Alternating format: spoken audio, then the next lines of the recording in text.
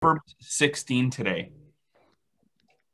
And I want to read Proverbs 16, verse 32. And I'm going to read it from the Passion Translation, which is a little bit more poetic. So it'll be a little bit different.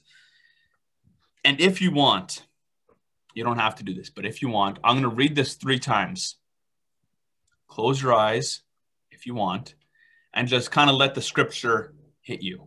And what does God want to say to you? Is there a word that stands out? Is there a phrase, or do you get a picture in your head? Or is there a sense or a smell, or is there something that comes to your mind? And if something does, don't brush it off. I know it's easy when I can read the scripture, or I can go into prayer and a thought can come in. And it's easy for me to all of a sudden dismiss it and being like, oh, well, that's just my thoughts are doing that again. And maybe it is my thoughts. Or maybe that's actually the Holy Spirit putting something in my head and something to dig into. And I had that the other day where it's like I was in this time of prayer and a thought came into my head and I didn't think anything of it. I actually thought, I'm like, this is just my own thought. Until someone else started sharing, and they're sharing something so similar to the picture that I had in my head that I'm like, what is God trying to say with all this? So don't dismiss it. If something comes in, be open to it. Share it. After I read this, I'm going to read this 3 times, this verse 3 times. I'll share a couple of things. And then if you guys received anything, feel free to share. So Proverbs 16, verse 32. Do you want to be a mighty warrior? It's better to be known as one who is patient and slow to anger. Do you want to conquer a city? Rule over your temper before you attempt to rule a city. Do you want to be a warrior, a mighty warrior? It's better to be known as one who is patient and slow to anger. Do you want to conquer a city? Rule over your temper before you attempt to rule a city. Do you want to be a mighty warrior? It's better to be known as one who is patient and slow to anger. Do you want to conquer a city? Rule over your temper before you attempt to rule a city. And when I read that this week, a part of my Devos, and it stood out to me because I'm like,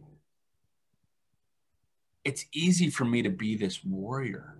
It's easy, like, I want to be this warrior. And it's easy for me to all of a sudden, when something has to get done or there's a need, it's like, it's easy for me to just jump the gun and let's just go do it. Let's just go make it happen.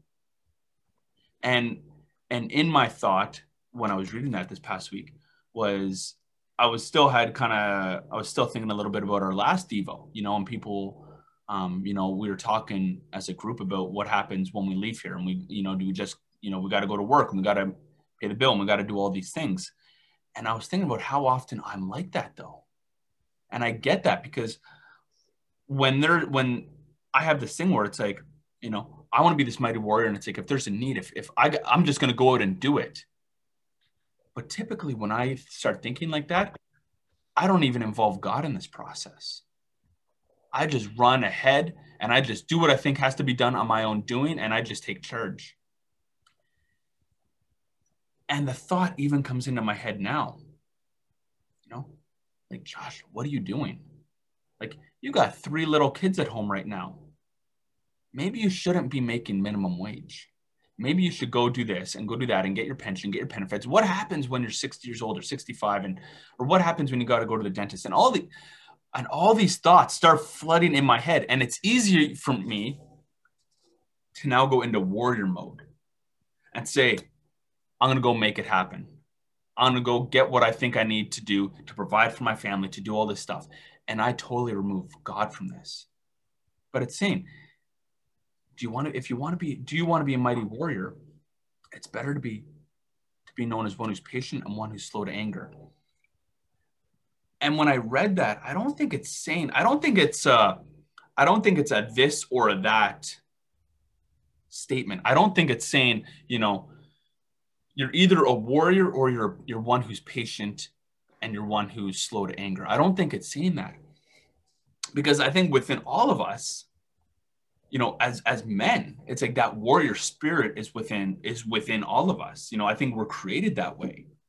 And I'm not referring to that warrior spirit as like, this militarized thing or this fighting thing. Maybe that's what it is. Maybe you grew up playing little soldiers and stuff like that. But maybe you just love adventure. Or maybe, you want to live this powerful life, or you just want to be great. Or maybe it's like you want to be a better artist. Or maybe you want to be a better poet. Or maybe you want to, maybe you want to be, when you go into a chess match, you want to be that best chess player. Or you don't want to lose at, ping pong. Like who, it's like, and that's that warrior thing that's coming out within us. And that's that spirit that God has actually given us, to be great, to be better than what we are. And it says that. It says, in the Old Testament, it says, the Lord is a warrior. The Lord is his name. And if I'm created in God's image, that means that I too am a warrior. That I have this within me. But what do I do with this stuff when it's saying it's better to be known as one who's patient? It's better to be known as one who's slow to anger. It's better to be known as one who can rule over my temper. Well, I start thinking like, when I start thinking about patience and when I start thinking about being slow to anger, and ruling over your temper, is that another way to say self-control? And it's like, that's the fruit of the spirit now, and I can't do these things myself. I need the power of God for these things. I need to be inviting God into these things. And it's like, that's how I get to practice this patience. That's how I get to practice this self-control. That's how I get to be slow to anger and ruling over my temper, because I can't do that on my own. I need the power of God to guide me in that process. And when I do that, though, is that a position that I'm being put in that's training that warrior spirit in me? That when I'm put in through times of where I got to endure and I got to be patient, or times when I got to, be self-controlled and I get to invite God into that, is that actually maybe not the end game, but that's actually building up this warrior spirit that God has put inside of me. And I think of, self-control, like, even the ability to control your own thoughts. Can you do that? Self-control. Can you control what you're going to say at all times? If someone says something, are you quick to lash out at them? Does your temper get a hold of you? And, when I go to bed at night, typically, like almost always, I fall asleep. I'm falling asleep like during pillow talk. I'm gone. But if I wake up in the middle of the night, that's a dangerous thing for me, because being someone who struggles with anxiety, all of a sudden my mind starts racing. And all of a sudden I'm thinking about the to-do list, or I'm thinking about this conversation, or I'm thinking about that little thought. And all these things start plaguing me. And what do I do? How do I control that? I've been to therapy to try and get this stuff under rein. And there's some good stuff there. But it's like, none of it seems to help at 3 a.m. But what I'm starting to do is I start to identify it. I start to name it. And then I just start to invite God in that place. And yeah, I'm going through this right now, but God, will you remove this? Will you give me the power that I don't actually need to, my mind doesn't need to be spinning out at this time. And God actually puts me back to sleep. And is God bringing me through these times of patience? Is God bringing you through these times of self-control? Is God helping you rule over your temper? Because he's actually trying to bring out something greater in you. Is he actually trying to bring something, to create in you that mighty warrior? That one who wants to conquer a city. But before we do any of that, it's like, I got to be focused on the inside here. I got to be focused on this. And I can't just do this on my own. This is where it's like, I need to be transformed. And how do I do that? I just take that step forward. And I say, God, I'm willing. And it's easy to run off my emotions. It's easy to run off my own thoughts. When I slow down, and it's like the big book says, it's like when there's times when we get worked up throughout the day, it's like we just take a step back and we say, thy will, not mine, be done. But I got to be the one to say that. I got to be the one who's putting that into practice. I can't just expect for these things to just be gone in a moment. I got to put in that work. And I think that's what God has been showing me this week. God has been showing me that I don't need to be the one to run out and try and conquer everything. I don't need to be this mighty warrior right away.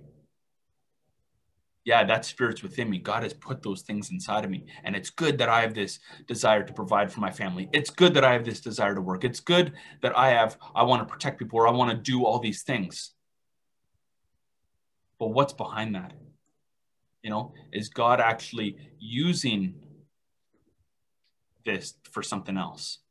And it's like, am I inviting God into that? And is that and is that ground of being patient? Is that ground of being self-controlled? Is that ground of ruling your temper? When that happens, like, good. Because this is what I need. This is the process that I need to go through in order to bring me where God needs me. So what did when I read even in what I shared, but if in the verse there, was there anything that stood out? Did you guys get a thought? Did you guys get a picture? Did you guys get a word?